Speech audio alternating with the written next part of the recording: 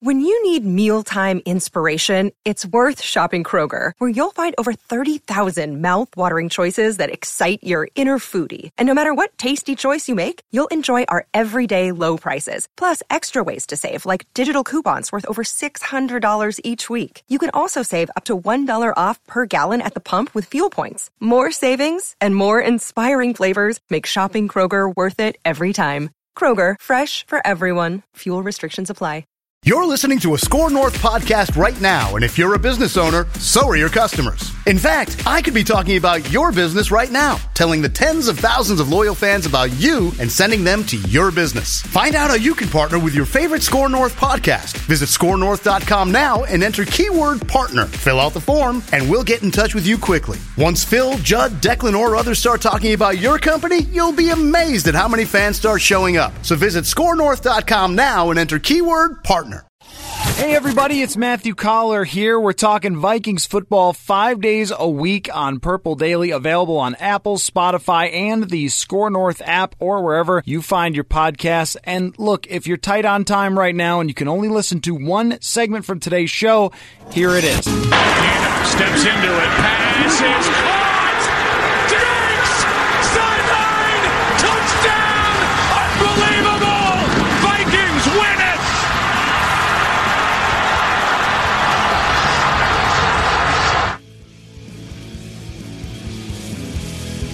All right, welcome back to Purple Daily. Matthew Collar, Judd Zolgad joined in studio, and the reason that we played that particular soundbite is that last night the Minneapolis Miracle game was on Fox Sports 1, and all of Vikings Twitter in my timeline was watching the game back all at once.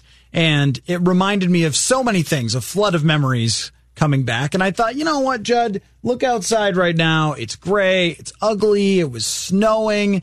We need to spend a good portion of time here on today's show talking about the Minneapolis Miracle, because you and I were both there. Yep. And there were so many darn things that happened in that game that are so memorable for some of them, and then others that sort of get lost, and then when you bring them up or when you watch it again, you go, that's right, I forgot about that. Yep. And I wanted to ask you, because you were tweeting about it last night, where you want to start. I want to go with the things that get forgotten about that game. Yep. That are kind of great or notable or interesting, that stick out to us. So where do you want to start? I want to start with a statement. And that statement is, how was this not the Vikings version of 41 Donut, the opposite? In watching that first quarter, the Saints look awful. Yep.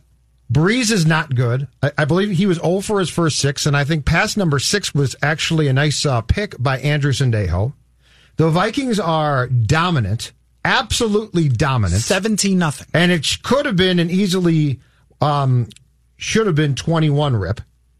So I want to start with that statement of when you consider a tale of two halves, and with where that game started and that building going crazy and the Saints looking absolutely lost, it is amazing that the second half of that game shifted that completely. And as a sports fan, preferable game. So like if the Vikings win 35-0 or something, as a sports fan, not that much fun. As a Vikings fan, it's great. So I'm not complaining, but I am amazed in seeing that unfold again, that did not become, because it certainly could have been, a complete rout, Matthew. Oh, it most certainly could have been. And when, at that point, when you and I are sitting there and Latavius Murray scores a 1-yard touchdown to make it 17-0, I'm saying I can't believe the Saints right now. The Saints were unbelievable in the regular season, and Breeze had just had another incredible year. He's driving down the field, and then he throws the pick where I think it's tipped or he's pressured, and it just doesn't look anything like Drew Brees in any way, shape, or form. And when they get up 17-0, there was a feeling that, like you said, it was going to be a rout, and they went into halftime at 17-0. But I also remember having a conversation with you saying this is not over because, if I'm not mistaken, the Saints got the ball back after halftime or something like that. Or okay. they might have been getting the ball back I've got or the game whatever book it was. For this conversation. We were saying, okay, this thing this thing is in really good shape for the Vikings, but this is not over because of who plays for the other team. I don't know exactly who got the ball in the second half there. The third quarter? In the third quarter. The Vikings didn't punt it. But the Saints score the next touchdown, and that comes off of the Case Keenum interception, correct? And that's where things start to swing, is Keenum throws the pick, and I've got to get my order right. I've got to get the box score up here. But Keenum throwing the pick, what was really interesting about that was all year long, Mike Zimmer had talked about in the media the risky throws that Case Keenum made.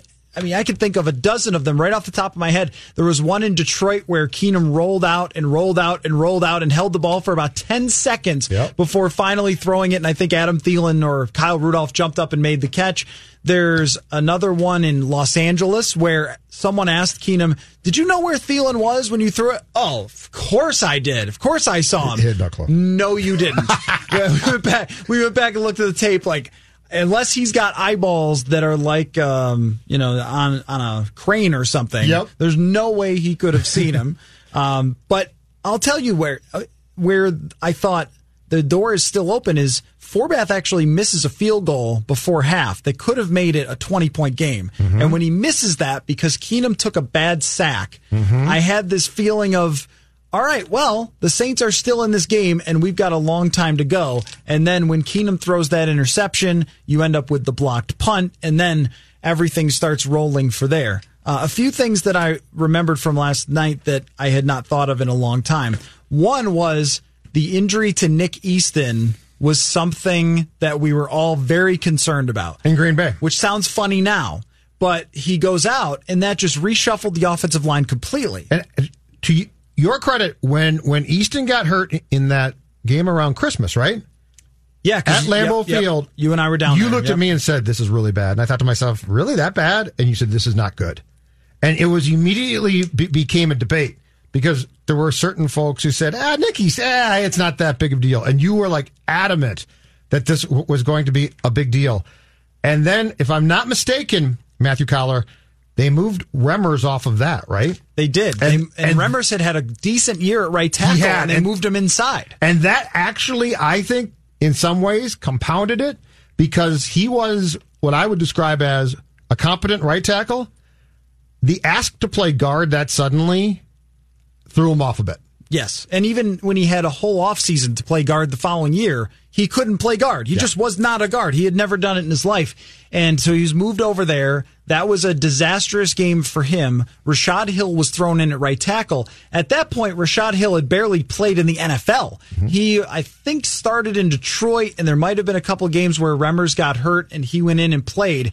But aside from that, the guy had barely ever played. He was a practice squad player for Jacksonville, undrafted, and now in a playoff game, he's got to play Cameron Jordan. And I remember going back and looking at it and saying, Jordan demolished him a few times, but give that guy some credit for not giving up like 5 sacks. I mean, it was amazing that they made that decision because they had Jeremiah Searles, our buddy, on the roster, and he could play any position. So why they didn't have Searles go in and play guard, I will never really understand. And it hurt them big time in Philadelphia. I'll give you another thing that came right to mind, too, and then we can dive deeper into the second half quarterback play of Drew Brees. But the punter becoming a folk hero was one of the coolest things to come from that. Thomas Morstead. Did you remember, though? And I didn't. So he got hurt on his first punt. Sherrills is breaking away, and Morstead basically, I think, saved a potential touchdown. Yep. I don't recall from the press box being nearly as aware as I was last night in watching the replay, though. He immediately grabbed his rib and broke his rib, right? Yeah. Yep. And then every punt, he would punt and grab his ribs. Yes, I do remember. I didn't recall him being hurt that bad until well after the fact. Because he punted well. Yeah, and watching it last night, though, again, for the first time, that takes some real guts, literally, to keep punting with a broken rib. And it was one of the cooler things that after that, Morstead, a lot of people started donating money to his foundation, and then I believe he came up to Minnesota and gave all the money to the Super Bowl. Yeah, that's right. And he came back on the field. He was one of about, 8 guys that came from the locker room back on the field for the 2-point conversion where Case kneeled down. Yes. And I think he was playing like defensive end or something. He was lined up as defensive end. You're right. But that was the gutsiest performance that you will ever see out of a punter. Okay, so second half, though. We got to talk about Drew Brees in the second half. Yes. Because I saw someone tweet me last night that quarterback play in the second half was about as good as you'll ever see in your life. And I don't know about you, because you covered Brett Favre, and that's a different level of quarterback. And my previous experience was in Buffalo. Yeah. So we have different level of quarterback play that we've covered in our journalistic careers. But I've never seen a quarterback in front of my eyes play better than Drew Brees did in the second half of that game. True. Let me ask you this, though. What do we think? Because Brees was fantastic, and Brees deserves, if there's credit to be doled out for the Saints' second half comeback against the Vikings in the Minneapolis Miracle, let's say Brees deserves 75%. But what did Sean Payton find? That's the one thing. Because Sean Payton, to be clear, I think he's a jerk. I don't think he's a good guy, all right? But offensively, he's incredibly smart, and he's been doing this a long time.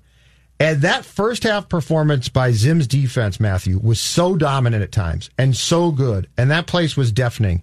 And the Saints look lost, that I can't help but give Peyton and the offensive staff as well some of the credit for clearly making adjustments that allowed Brees to get in a rhythm to find some of that success. That is true.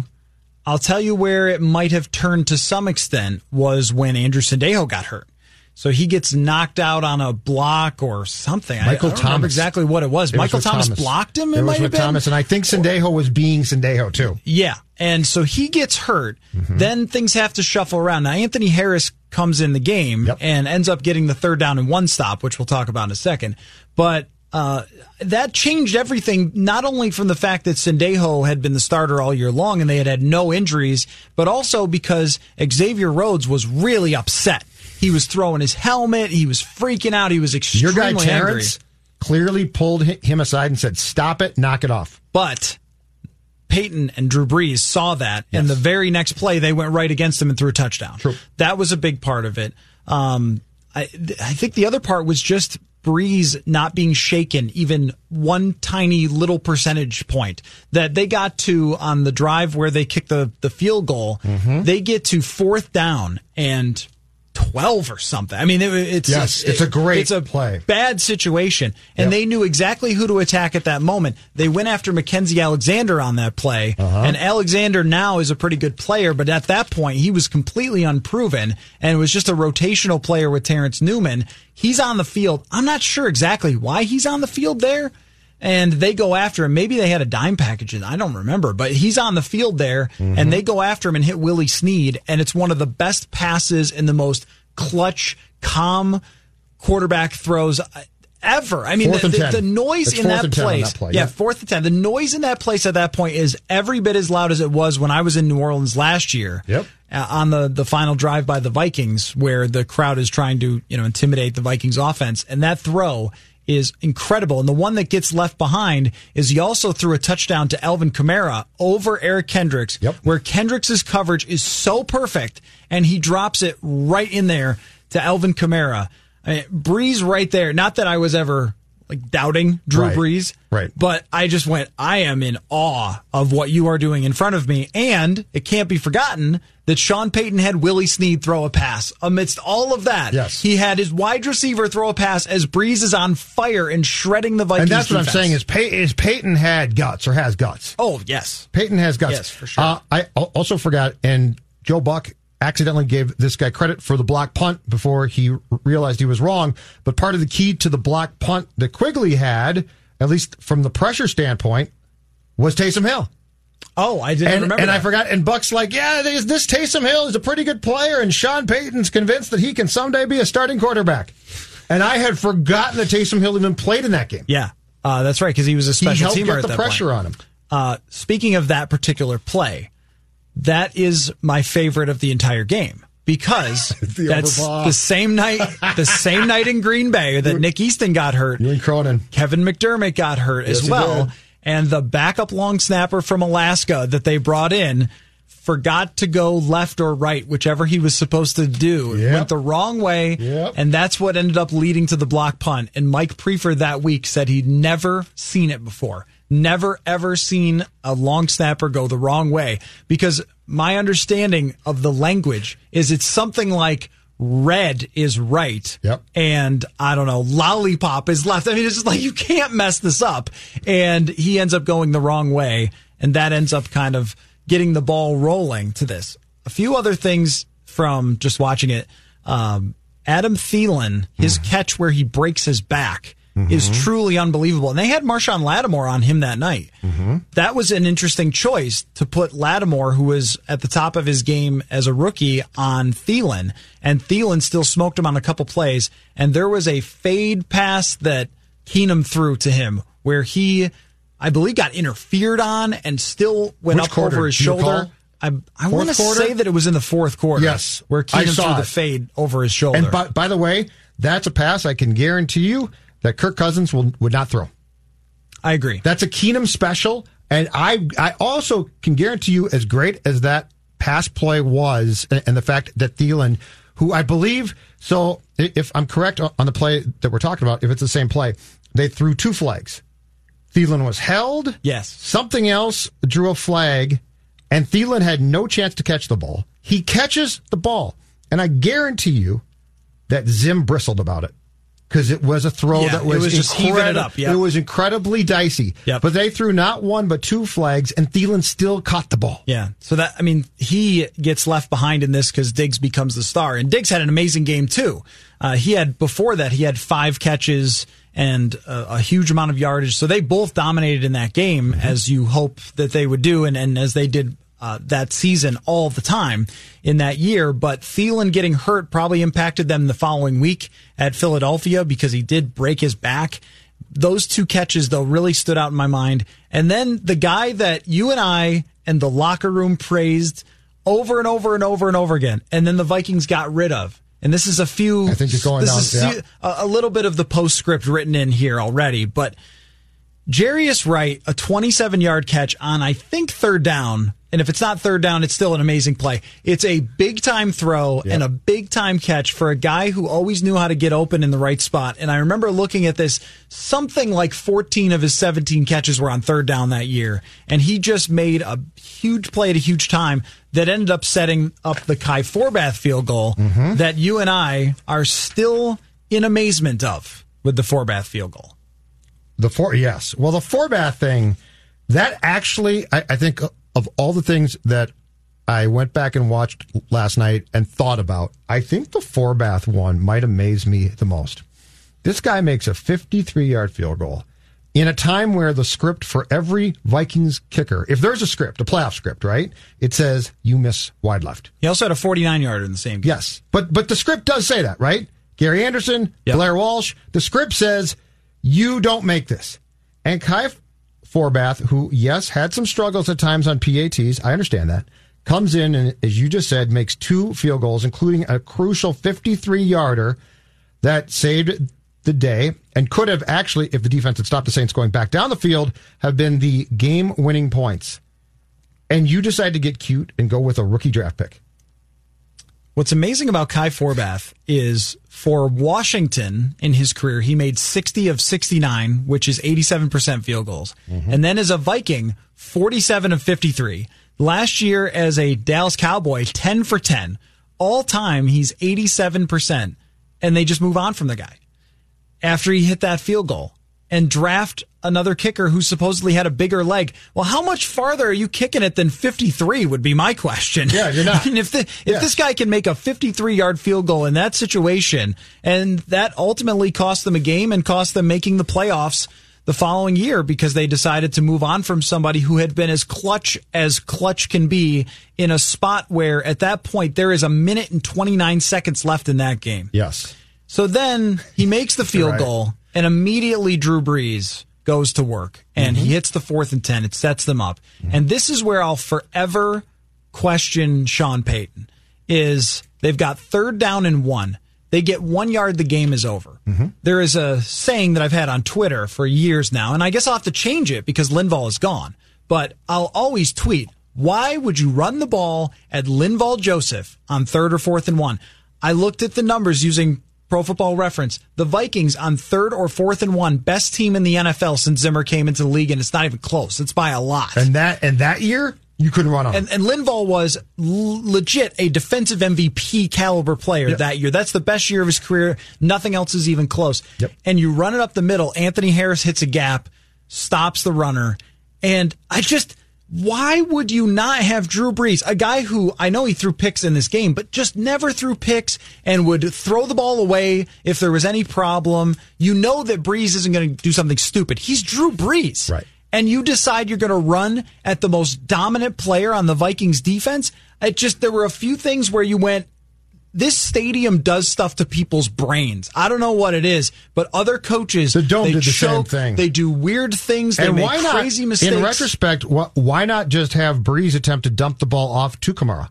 Right, yeah, a screen pass. Yeah. And then if it's not there, he just throws it away. Or a slant to Michael Thomas, and if it's covered, you just throw it in the dirt or whatever. You have all sorts of options there, and you decide you're going to stuff it up the middle, and they shut it down. And after the game in the locker room, I had this clever plan. Like, I'm going to write about that play because that's the forgotten play.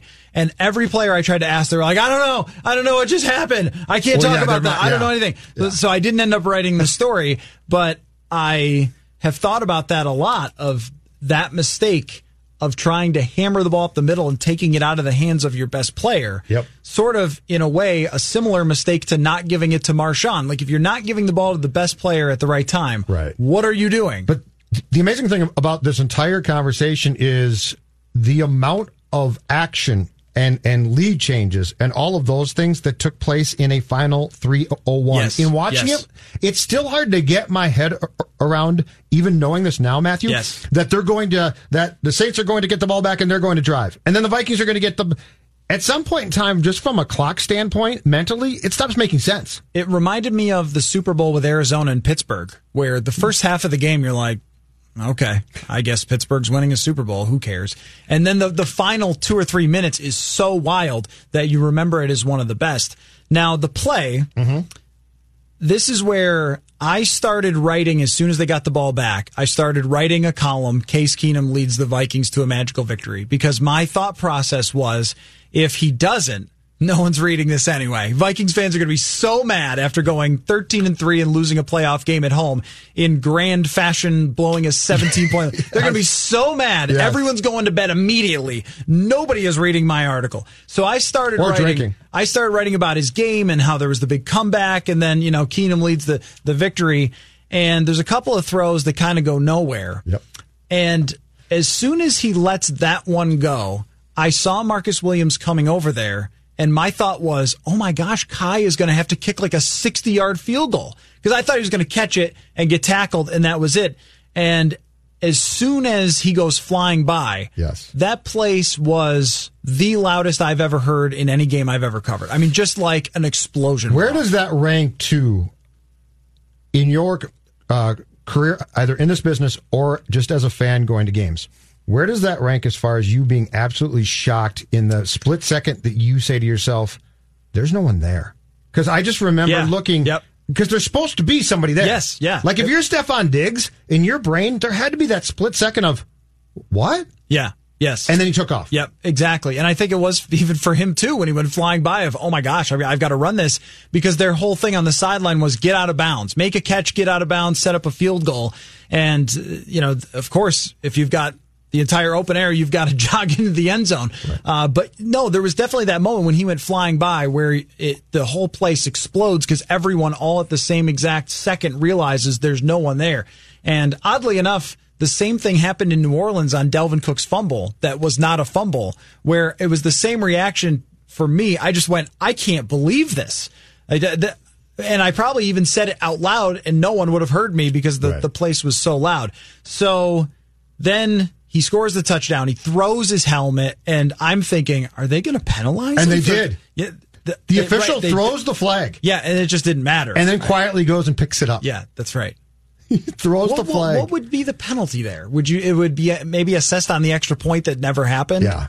So it wouldn't have mattered anyway. No. Or the kick assessed on the kickoff that never happened. No, the play at that point is dead. The problem was the practice squad player who was so excited he went on the field as the Jones. That would have been the problem. If Caleb That's Jones, not a dead play at that point. If he had left the field, and I don't know, it's possible he did this. If he had left the sideline and gone onto the field before Diggs scored, you might have been able to say that they had broken the rules and that would be a penalty. Correct. But he runs out, he grabs Stephon Diggs, and then in the locker room, certainly nothing like I've ever seen before. Just all sorts of people crying.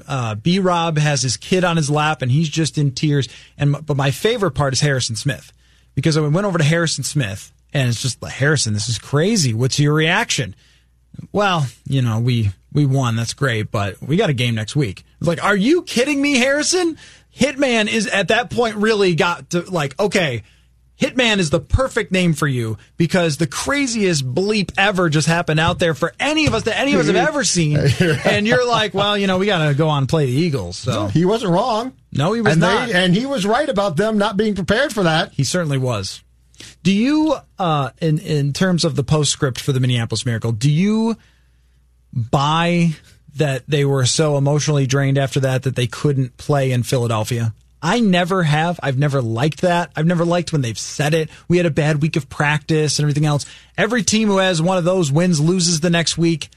You were up 7-0 in the Philly game, and you had your chances, and you got out-schemed and you got outplayed. I never really liked that as an explanation for what happened. I believe that in the second half of that game, the Saints definitely exposed some things that Doug Peterson and the Eagles picked up on and exposed as well.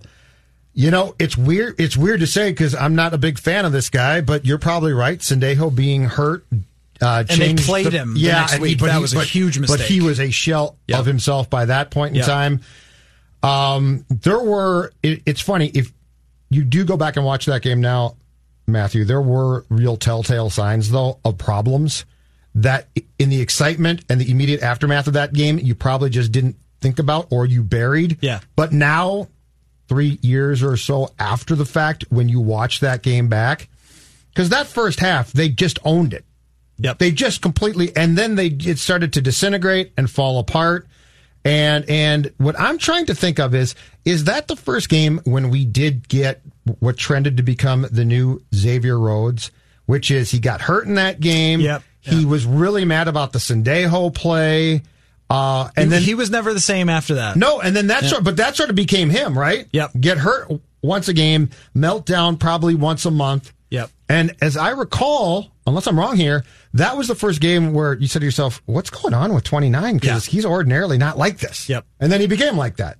Definitely. But yeah, I think it was a multitude of things, and I do think that there were definite areas of that team that were exposed in the final 2 quarters by the Saints that the Eagles were smart enough to probably pick up on. And that's what's hard for Vikings fans, I'm sure, about watching that game back, is it represented the absolute peak of the mountain of the Mike Zimmer era, but there was another side of the mountain. I mean, that after that, a lot of the things, I mean, even whether it's the kicking thing or whether it's Pat Shurmur leaving because of it or a number of different things, not sticking with Case Keenum because you thought he was going to fall apart. There was the Teddy Bridgewater thing where they wanted to toll his contract and he didn't want to do that. Still a weird one, like so much happened after that took you down the other side that you haven't reached the other side at the bottom of the mountain, of course. This team just went 10-6, but it was more of, you're probably never going to get there again after that. And what happened in Philadelphia really did represent the start of the decline. What happens if they lose that Saints game? I still think that history plays out pretty much the same. I think that they signed Kirk Cousins, and I think they have the same problems as they did. I mean, Mike Zimmer is keeping his job still. You went 13-3. You're not getting fired. I don't know how much. It's a brutal loss. Is different. Yeah, you blow a 17-point lead. It's not good, but you're not firing the coach at that point. So, I agree. All right, well, we went late to the break, but this was very fun. So let's take a break, and when we return, I want to talk about Gary Kubiak a little with you.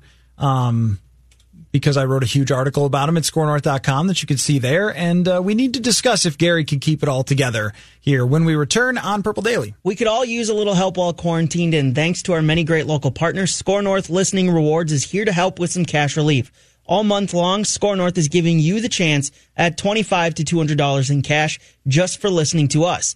For your chance at free cash, download the Score North mobile app, register, and you could be a winner. If you love to travel, you love cool experiences, you are going to love Viator. Viator is the world's leading travel experience marketplace, and for me, Sun Valley skiing is huge on my bucket list. So I just opened the Viator app, searched Sun Valley, and boom! Custom ski and boot fittings and tickets delivered right to our condo. Pretty unbelievable. Just download the Viator app now and use code Viator10 for 10% off your first booking. One app, over 300,000 experiences you'll remember. Do more with Viator. This holiday season, Peloton's got a gift for you. Get up to $200 off accessories with the purchase of a Peloton bike, Bike Plus, or Tread. And take your workout to the next level with accessories like non-slip grip dumbbells, a heart rate monitor, cycling shoes, and more. Peloton, motivation that moves you. This limited time offer ends December 25th. Visit onepeloton.com to learn more. All access membership separate. Offer ends December 25th. Cannot be combined with other offers. See additional terms at onepeloton.com.